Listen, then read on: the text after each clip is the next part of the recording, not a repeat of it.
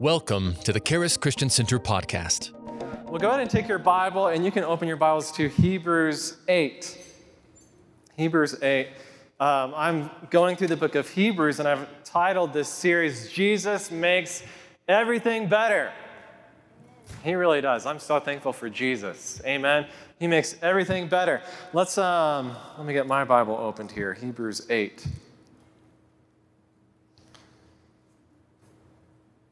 And we're going to dive in right here at verse 1. My first point is this, that we have a better covenant established on better promises. I love that this church believes the promises of God. You know, if you're a new covenant believer, you're gonna get excited about promises because that's what our covenant is established upon. You can't have a covenant without promises. So if there isn't any promise, then there isn't a covenant. But we have a better covenant established on better promises. Jesus makes everything better. Right here in verse 1, Hebrews 8, verse 1 says, "Now this is the main point of the things we are saying." You can tell the person who wrote Hebrews that he was a preacher. He's saying this is the main point. Remember this. There's a reason why we have such a high priest. I preached on Hebrews 7 last week on how Jesus is our great high priest, how there's something very different about his priesthood. His priesthood is eternal. He wasn't just appointed by man. The Father, God the Father, actually swore an oath and made him high priest. When he rose again, he was made high priest. He wasn't a high priest during his earthly ministry. He was actually made high priest after he offered the sacrifice of his own blood. But it's saying this is the main point of the things that we are saying. We have a high priest who is seated at the right hand of the throne of the majesty in the heavens, a minister of the sanctuary and of the true tabernacle which the Lord erected and not man. So the sanctuary that we now have, the tabernacle that we now have in the new covenant, it's actually better than the old covenant tabernacle, the old covenant temple. I love reading through the Old Testament, learning about the pattern of the tabernacle when, the Israelites worshiped with the tabernacle. When, one of my favorite places I've been to in Israel was Shiloh, which is where Samuel was. That's where the tabernacle dwelt for a long period of time. That's where Samuel was dedicated there to serve the priest there, and that's where Samuel heard the audible voice of God. And Bible scholars think that actually the prophet Samuel was the first person to enact regular, weekly worship services, which is very important for people of faith. Amen? Going to church, going to join with other people on a regular basis to worship God. Jesus actually went to weekly worship services. Amen? So if you think you don't need to go to church, then I don't know. We need to come together on a regular, consistent basis to join together. And, I love reading about Solomon's temple as well. I love reading about the dimensions and what Ezekiel saw about the temple in the New Jerusalem. But I love what we have right now. We have a better tabernacle, a better temple right now. There's something better about it. And a couple weeks ago, when we were here on a Wednesday night, I heard God speak to me. I heard Jesus speak to me. And he was talking about how people, during his lifetime here on the earth, his ministry here on the earth, they adored Solomon's temple. They thought it was the greatest building. And Jesus talked about it. He said, this temple is actually going to be destroyed. The stones are going to be stripped away, torn down. But and he was talking about the temple of his own body. He said, it's going to be raised up in 3 days. And people didn't understand what he was saying, but he said, my body is the temple. And also, I heard Jesus saying this, that this new temple that we have in the new covenant, it's the body of believers. And it's actually a better temple. It's a better sanctuary. It's a better dwelling place for the Spirit of God. Because it's not a temple, it's not a tabernacle that's made with hands. If it was made with hands, then someone can tear it down. Right? The Roman Empire tore down Solomon's temple, but they couldn't tear down the temple of Jesus, the temple of his body of believers.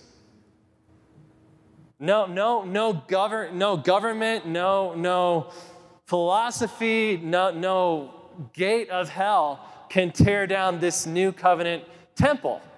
Amen? Because Jesus is the one who made it, and Jesus is the champion. You are my champion. Right? And if he made this temple, no one can tear it down. It doesn't, no politician, no government, no one can tear it down. He's a minister of this sanctuary and of the true tabernacle, which the Lord erected and not man. Verse 3, for every high priest is appointed to offer both gifts and sacrifices. Therefore, it is necessary that this one also have something to offer. Jesus had something to offer that was much better. Much better. He had the offering of his own body. Verse 4, for if he were on earth, he would not be a priest.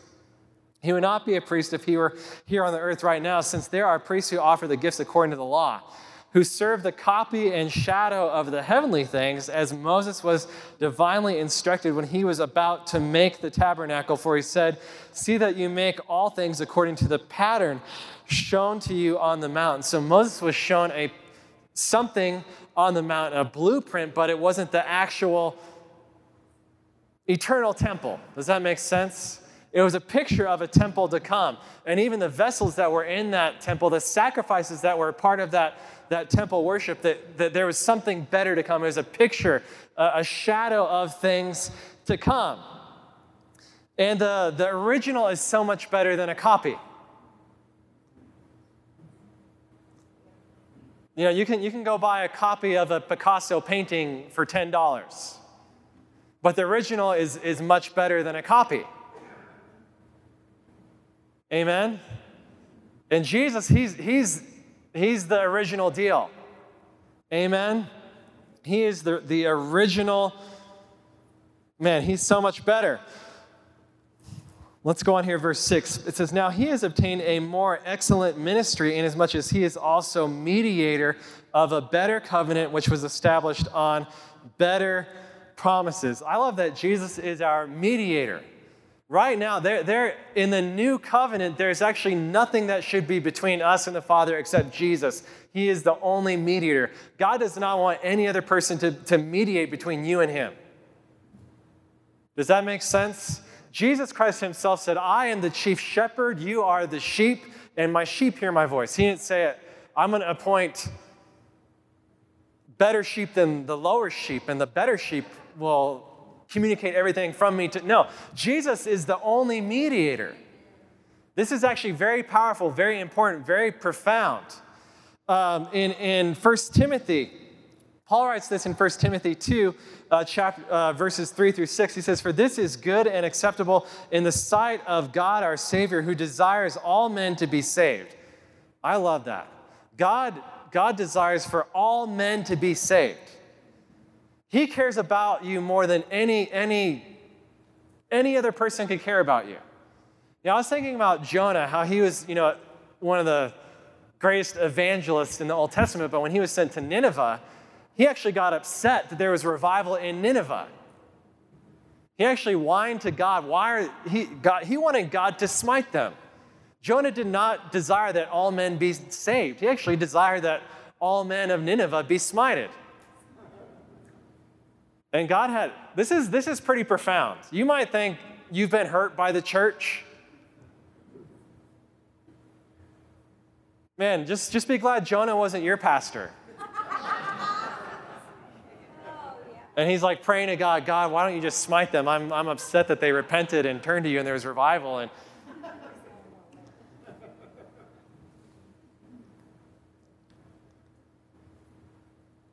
there's too much church hurt kind of stuff, language going on out there. Man, I'm so thankful for the church.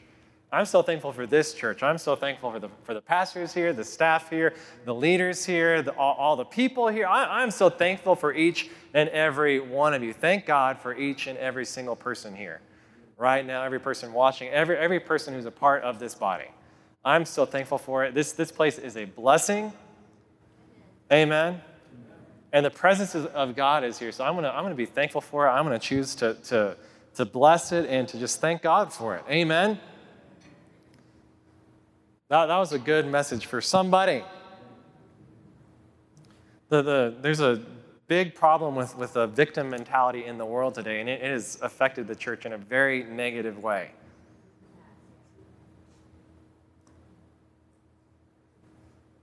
So he is the mediator.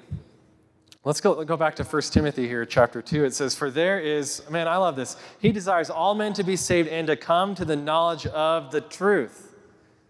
He wants everyone to come to the knowledge of the truth. Man, the truth always prevails. There are a lot of lies out in the world today, but I know that the truth will always outlast the lies because Jesus is full of grace, full of truth. The truth will always prevail. Amen? For there is one God and one mediator. One mediator between God and man, the man, Jesus Christ, who gave himself a ransom for all to be testified in due time. He is our great mediator. He is the only mediator between God and man. There is no other way to get to the Father except through Jesus. There is no other way.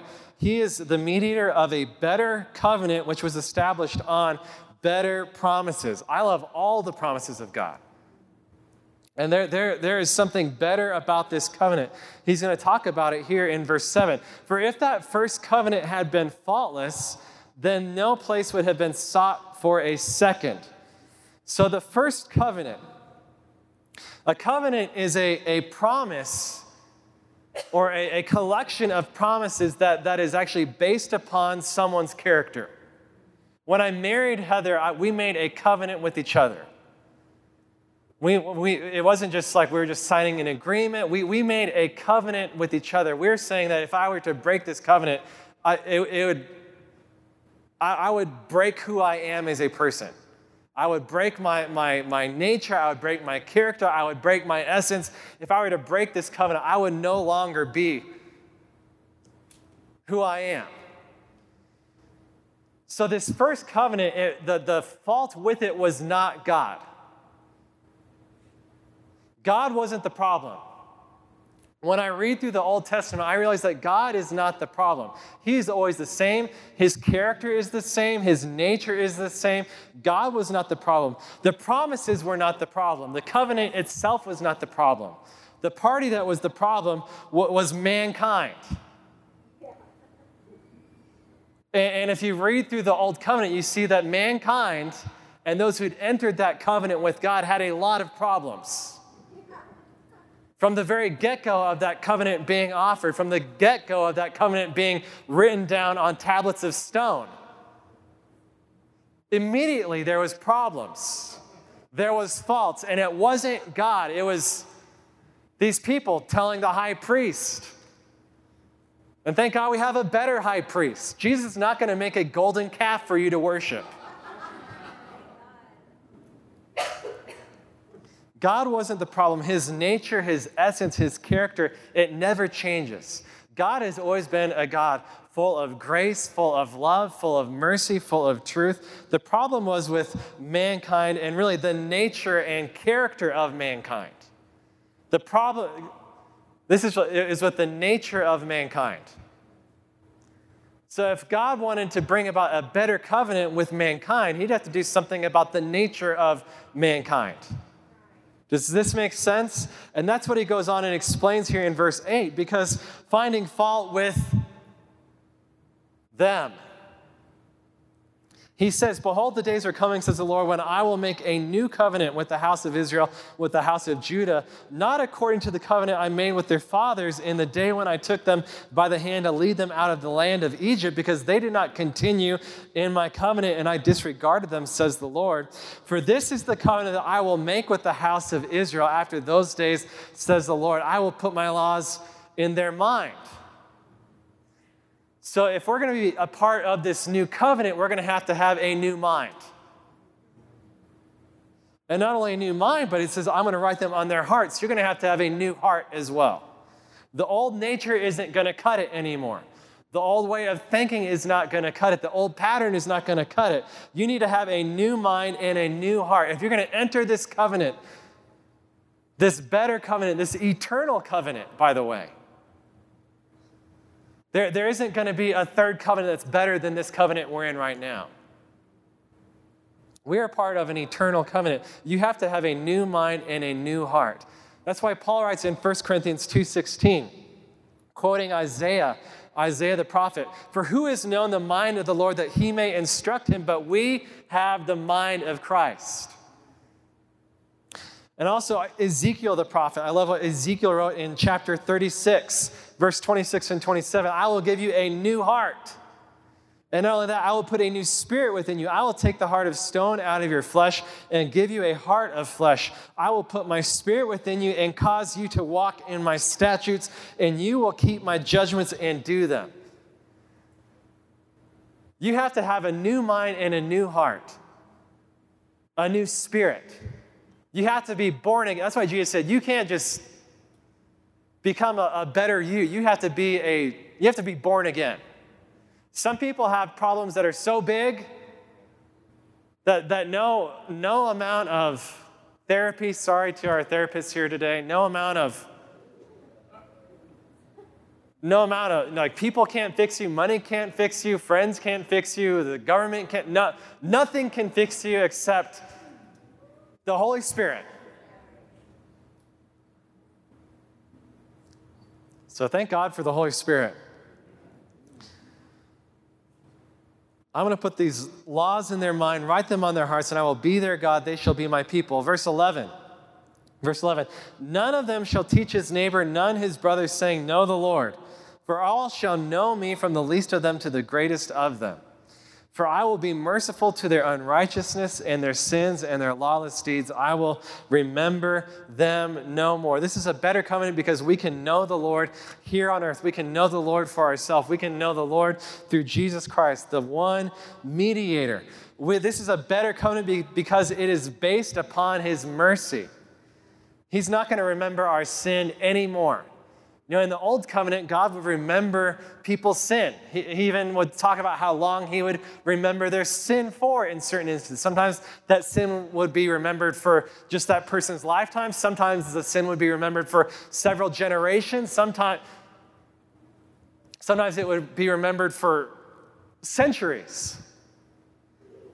But this new covenant is better because these sins are remembered no more. How many thank God for that? His sins, I will remember them no more. Verse 13, in that he says, a new covenant, he has made the first obsolete. Now what is becoming obsolete and growing old is ready to vanish away. And I love. We're going to go on to chapter 9 here. And this is so cool. I love that this writer, the writer of Hebrews, who I personally believe was Paul. We can figure out when we get to heaven who actually wrote Hebrews, but I think it was Paul. But I love the writer here of Hebrews because he's bringing out the beauty of the Old Testament, the beauty of what it's showing. So he's saying, even though the Old like we have something better, he's showing the beauty of the Old Covenant and how it relates to the New Covenant, how it actually relates to our relationship with God, our relationship with Jesus for all eternity. So now he's going to talk about the earthly sanctuary, the sanctuary that was made with hands, the tabernacle, the temple, and how the worship there actually points to our position with the Father now in the new covenant. So we're going to talk about the mercy seat. Thank God for the mercy seat. Say, thank God for the mercy seat. Say, thank God that his grace is so much bigger. And we're going to see this here when he's kind of talking about what happened in the Old Covenant. So here, Hebrews 9, verse 1, the mercy seat, God's grace is so much bigger. Verse 1, then indeed, even the first covenant had ordinances of divine service in the earthly sanctuary, for a tabernacle was prepared. The first part, in which was the lampstand, the table, the showbread, which is called the sanctuary. And behind the second veil, the part of the tabernacle, which is called the holiest of all. This is the Holy of Holies. So he's going to draw out the important things that are in this holy place, the place where God's presence, his tangible, manifest presence dwelt. And I actually love studying the Holy of Holies and what would happen when that tabernacle was dedicated, when the temple was dedicated, just the power of God's presence. And when you see that in the Old Covenant, we know that we have access to God's presence today. Amen? And he's going to talk about what was in the holiest place of all. He said here in the holiest of all, verse 4, it said it had a golden censer and the ark of the covenant overlaid on all sides with gold, in which were the golden pot that had the manna, Aaron's rod that budded, and the tablets of the covenant. So inside the ark of the covenant, which was the mercy seat, there were two angels over the ark of the covenant. They had their wings stretched out over it. That's where God's presence dwelt. It was called the mercy seat because it really showcased God's mercy. God has never changed. He has always been a God of incredible mercy. And those three things that were inside the Ark of the Covenant are representations of God's incredible mercy. Look at manna. Manna was an example of God's great mercy that was greater than all our sin. If you study what happened when manna was given to the children of Israel, there was a lot of sin going on. People were complaining nonstop. They were complaining so much that they just said, we just want to go back to Egypt. God has given us these promises to look forward to. He's showed us his power. He's showed us our grace. We can be thankful, but no, we're going to complain. We're going to bicker. We're going to murmur, and we just want to go back to eat that garlic, that onion, they were it said they had intense craving for garlic and for leeks and for cucumbers. That's why they wanted to go back. But God's mercy was so huge. Man, one thing that God's mercy does, and this is what manna represents God's incredible grace in terms of supernatural provision. Manna, the miracle of manna, man, if you just think about the scope of it.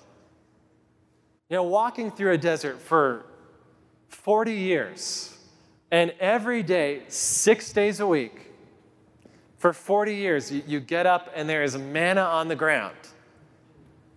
And you just take whatever you need. If you have a bigger household, you take more. If you have a smaller household, you take less. And don't take more than you need. Trust me, it's going to be there tomorrow. What did they do? People took more than what they needed. And it bred worms and stank and then he said, hey, do you know what? I'm going to do something really cool on the sixth day. On Friday, when you gather twice as much as you need. And I'm going to do something really cool with this miracle on Friday.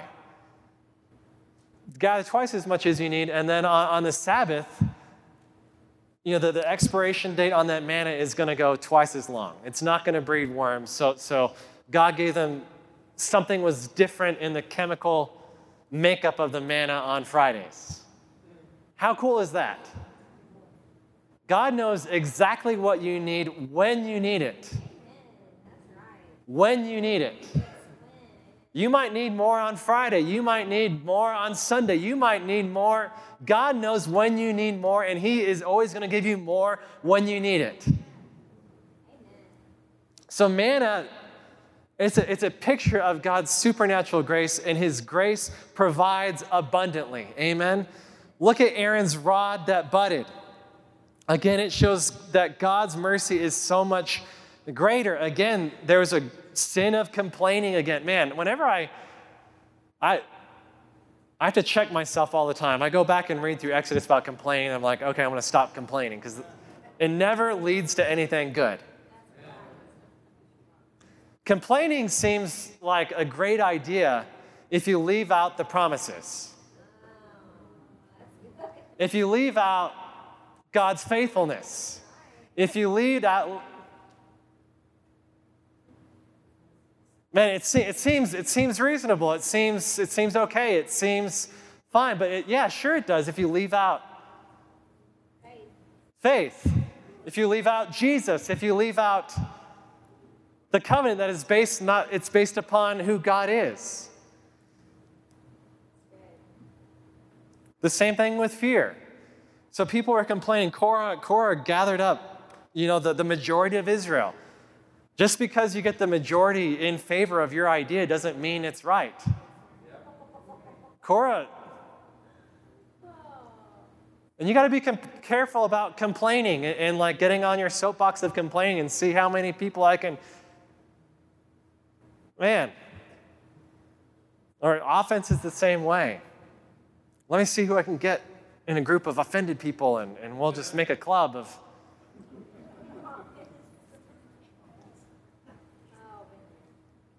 So God did something. Well, people did it to themselves. He said, hey, before he gave them a warning. There's life, there's death, choose life. Korah chose death, and the earth opened up and swallowed him up. I'm glad we're under a new covenant now. I'm glad, and I'm glad that we have better preachers now than Jonah. And but God did something out of his mercy to put an end to all this strife. Korah was trying to stage a mutiny against the priesthood, against Aaron. He's saying, well, why does he get to be priest? I should be priest, or you should be priest. I got a million people who'd be a better priest than Aaron. And God did something. God, after the earth swallowed people up in the middle of the desert, God said, well, here's what we're going to do. Get every tribe, every leader from that tribe, have them all get a rod. And the tribe of Levi had, Aaron had a rod and put them all in the presence of God, and we'll see what happens. And something supernatural happened to Aaron's rod. And it's a picture of God's grace, a picture of his mercy. Something happened. His rod that budded, it budded, but it didn't just bud. I love looking at all the blossoms right now. That rod didn't just bud. It said it actually produced ripened almonds. Almond, man, what a picture of supernatural life. When people were trying to chop down Aaron, just chop down what God was doing, ultimately chop themselves down because they just completely disregarded his covenant. God did something out of his mercy to just show that he was a God that through his grace wanted to give people supernatural life. That rod represents that grace that brings supernatural life. When there shouldn't be blossoms, there was blossoms. When there shouldn't be fruit, there was fruit. When there shouldn't be almonds, there were almonds. God's mercy brings supernatural life. And I love that the tablets of the covenant were there. When God wrote his laws down, when he wrote down those 10 commandments on stone, Israel sinned immediately. They had Aaron make a golden calf to worship. They were very quick to make idols to worship, but God's grace was so much greater. The stone tablets of the covenant, they really show that even though we may fail, his word will never fail. Any failure, any problems, it is not with God. God's word is firmly established. That's why it's written on stone. It's actually a part of his mercy. His word is incorruptible. Just like those laws written on stone, they show that his word is incorruptible. There is a lot of corruption in the world today. Man, so much corruption.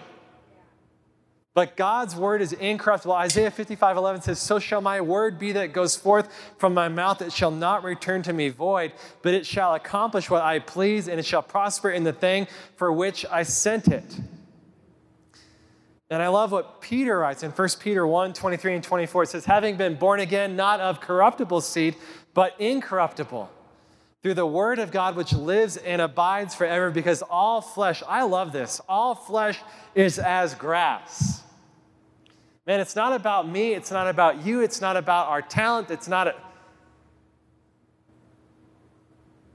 I just saw something the other day about a minister who had a huge following. Probably had one of the largest followings on earth of any minister ever. And things didn't work out for him, and he tried to have another meeting right where I used to be the pastor of a church of probably not tens of thousands, but hundreds of thousands. And at this meeting, there were only 100 people that showed up after he had been fired just a year before. And I was just thinking, man, this is really true. All flesh is as grass. The glory of man as the flower of the grass withers, its flowers fall away, but the word of the Lord endures forever. Man, if there's anything that you get from my ministry, I want you to fall in love with Jesus. I want you to fall in love with his word. I don't care if you like me or don't like, I'm not going to be here as long as the word of God is going to be here. I would much rather have you fall in love with the word of God. You fall in love with the promises of God. You fall in love with Jesus than you fall in love with Aaron Purdue. I'm not going to be here nearly as long as the promises of God.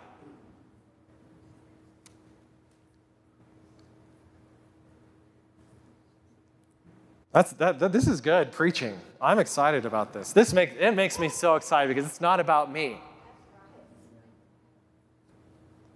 It's not, man, we get to be born again of the seed of the word of God. Amen? Let's go on here. So there's the tablets of the new covenant. In verse 5, it says, above it were the cherubim of glory overshadowing the mercy seat. Of these things we cannot now speak in detail. I guess I gave you a little bit more detail. I expounded upon what, giving you a little more detail. Verse 6, now when these things had been thus prepared, the priests always went into the first part of the tabernacle, performing the services. But into the second part, I love that they had to perform the services. They performed the sacrifices. They burned the incense. They did all these things in the outer parts of the temple. In the Holy of Holies, you could not perform services. This is really profound. This is one thing you can take away tonight. There's something very, very so special about the tangible presence of God. In Scripture, when you saw that presence manifest when they dedicated the temple, they couldn't even perform their priestly duties. They just fell down with the weight of his glory, the weight of his presence. When God's presence is fully accessible in you, it's not about what you can do, what you can perform, what you can offer. All you can do is just rest in it. And there's something very special about the one day where the one guy could go into the Holy of Holies. On the day of Yom Kippur, the Day of Atonement. It's called the Sabbath of Sabbaths. Sabbath is a day of rest. This is the rest of rest. On that one day, he would go in there and he couldn't do nothing. All he could do was just rest. He didn't perform anything. He didn't offer it. He did his offerings outside. But when he came into God's presence, he'd enter that place of rest. He would enter that Sabbath, the Sabbath of Sabbaths. That's really good to think about. You can think about it a little bit more. But they performed the services, the offerings, the incense. They did not do that at the place of mercy. The place of mercy is everything about what God had given them. So verse 7, it says in the second part of the high priest, he went in there once a year, not without blood. Say, not without blood. When I was dating Heather, her first year of Bible school, all the Bible school students have to read through the Bible in 1 year. And every time you take your tests for Andrew Womack, you have to sign something that says, "Are you up to date on your Bible reading?" And if you're not, then you can't get an A. You get a grade lower. So Heather was usually behind. She's since read through the Bible several times, but that first year I kept her busy dating me, and she wouldn't. Yeah, so you're not supposed to lie about it. I don't know. Anyways. I remember when she was reading through Leviticus, she was, Leviticus is just full of all these offerings, and there's just so much blood everywhere. Why all this blood? Not without blood. It's all there's so much blood in the Old Testament because it's pointing to Jesus. That sin is a big deal. Why is sin? Why do I know that sin is a big deal and it's not something that to be taken lightly? Because without blood, there is no remission of sin. And I know that sin is a big deal because the price that had to be paid for our sin. I hate sin. I hate lawlessness. I hate people who esteem lightly what Jesus has done for them.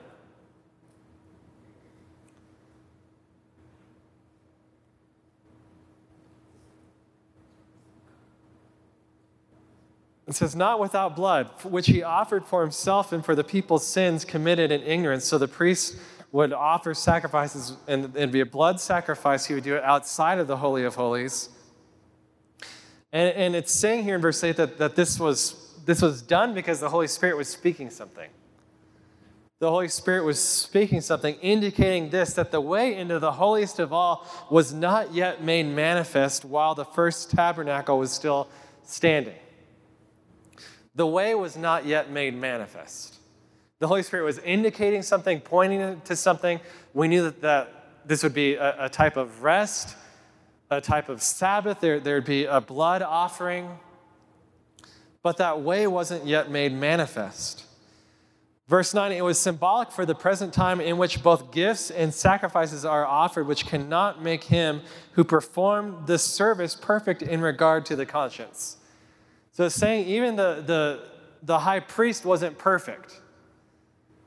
They might be okay legally to enter the Holy of Holies, but they still could not be completely purified. It could not purify their conscience. And it's saying the law could not touch the heart. The law could not touch the conscience. The law could not touch the deep part of man. Even Paul wrote that concerning the law, I kept it perfectly. But he knew that the righteousness that came from keeping the law couldn't change him. It couldn't change his heart. It couldn't change his mind. It couldn't change his spirit. It couldn't change his conscience. One time when Paul's giving his testimony, he was saying, before I met Jesus, I was filled with exceeding rage to the point where he would kill Christian believers. The law cannot give you God's heart. Only grace can do that. Saying the law, it cannot change your conscience. It's concerned only with the foods, with drinks, various washings, and fleshly ordinances imposed until the time of Reformation. The Reformation occurred when Jesus died on the cross. That's the Great Reformation. Amen. So we're going to talk about this time of Reformation and what's been reformed. There's something better now. It says, but Christ came as high priest of the good things to come with the greater and more perfect tabernacle not made with hands. Amen. We are his tabernacle. We are his sanctuary. We are his dwelling place, and the gates of hell will not prevail against it. Man, I'm so excited about the church. I know as long as the church is here on the earth that God has good things in store for planet Earth. I know as long as there is a church in America that God has something happening in America today. I know that as long as Charis Christian Center is here in Colorado Springs, God has a kingdom purpose for Colorado Springs.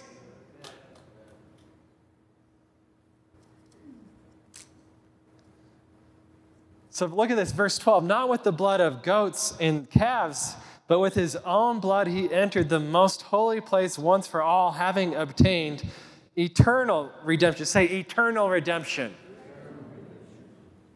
We talked about eternal salvation last week. Now he's talking about eternal redemption. With his own blood, he entered the most holy place once, say once for all. Once for all, having obtained eternal redemption. Now that he's in the Holy of Holies, Jesus is at the right, he does not have to offer another sacrifice. When you're in God's presence, it's not about what you sacrifice. It's about what was already sacrificed. Jesus already made the sacrifice outside. outside of the Holy of Holies. My God, why have you forsaken me? He went to a place where he didn't experience the Father's presence, where sin was placed on him, where sickness was placed on him, the curse was placed upon him, where all this stuff that can't be in God's presence was placed on him. And he conquered it all. He defeated it all. He stripped it all away. Amen? And he entered the holy place, once for all, having obtained eternal redemption. For if the blood of bulls and goats and the ashes of a heifer, sprinkling the unclean, sanctifies for the purifying of the flesh, how much more shall the blood of Christ? I remember, I think this was just a couple years ago, but I remember seeing in the news, there were like 5 red heifers, pure red heifers that were being flown from Texas to Israel. And people are getting super excited about it, and these prophetic type people are getting super excited about it. And I'm like, I'm much more excited about the blood of Jesus than about the purity of a heifer that's in Israel today. Be careful. Don't go out on too many tangents that are just cuckoo. No, look at the important. Whenever you're thinking about something and its importance, doctrinally, theologically, if you leave out the blood of Jesus, you're going to get off into some cuckoo pants stuff. Someone came to me. He's very worried, because he was studying out Revelation and all these promises to the church. They're for those who overcome, and I don't feel like I'm an overcomer, so that means I'm going to be left out. And I'm like, Don't read through Revelation or try to understand it without the blood of Jesus. They overcame him. How? Through the blood of the Lamb and the word of their testimony. You don't need to be worried about not overcoming if you have Jesus inside of you. The great overcomer is in you. So if you read Revelation with the understanding of what Jesus has done for us, the blood of Jesus, what it still does for us. And again, this is not this covenant that we're in now. It's an eternal covenant. The blood of Jesus does not go away. It's an eternal payment.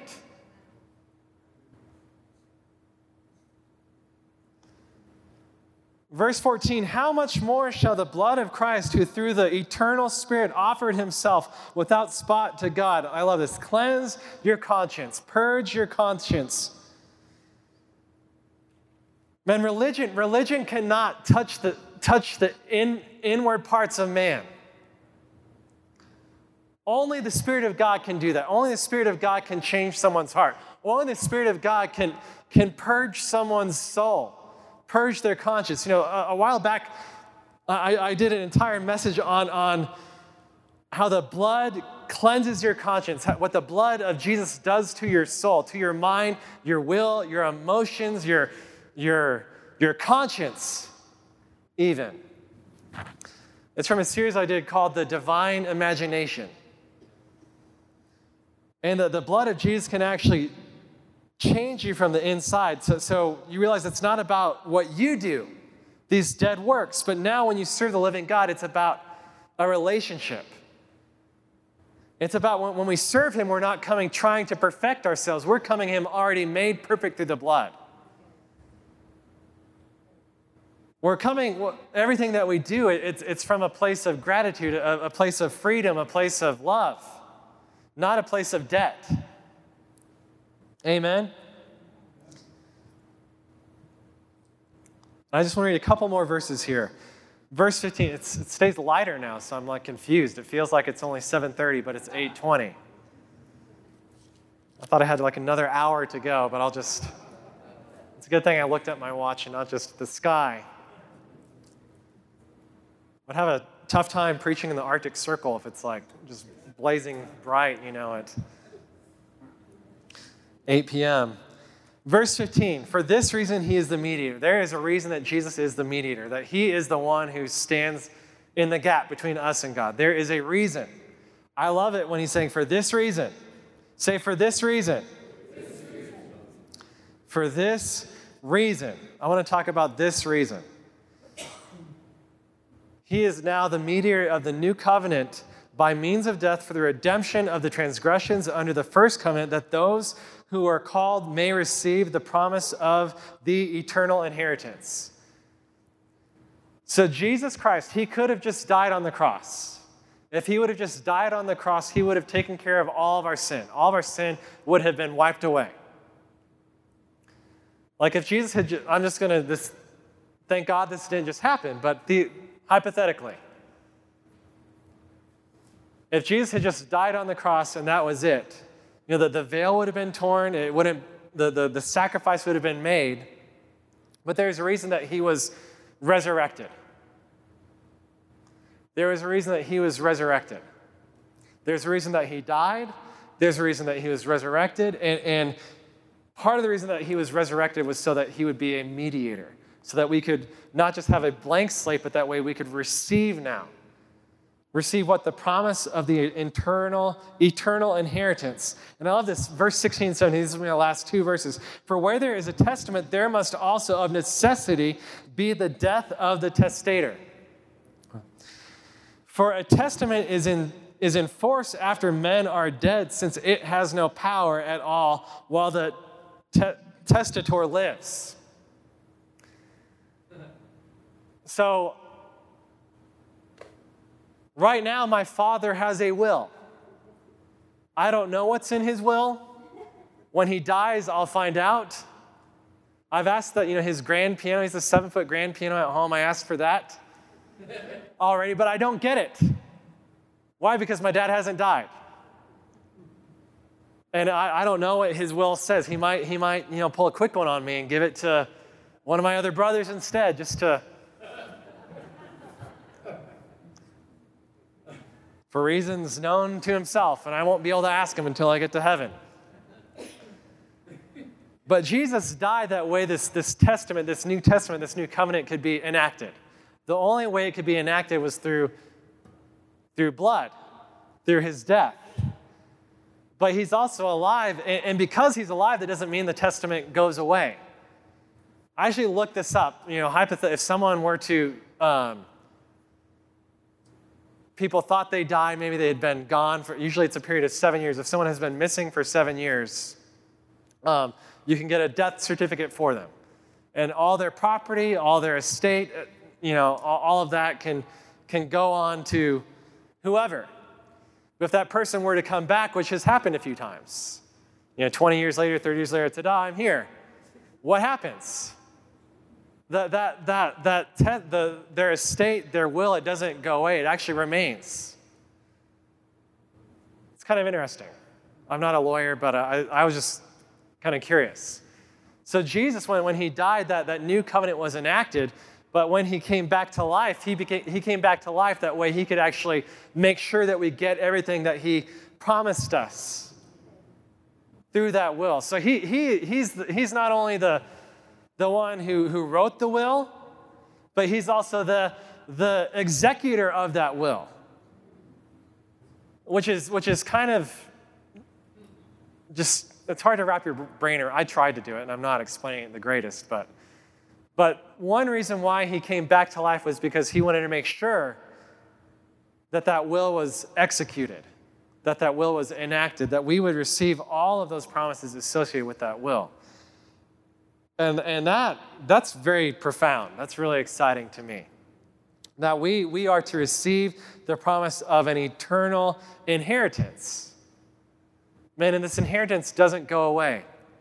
It's an eternal inheritance, and we're actually co-heirs with him. We're not lesser heirs. Amen? So my conclusion for you all, Jesus makes everything better. He's our mediator, and we can receive the promise of eternal inheritance. Amen? Amen, amen. Thank you for listening to the Charis Christian Center podcast. If you would like to receive prayer, product, or more information about the ministry, go to www.charischristiancenter.com or call us at 719-418-4000.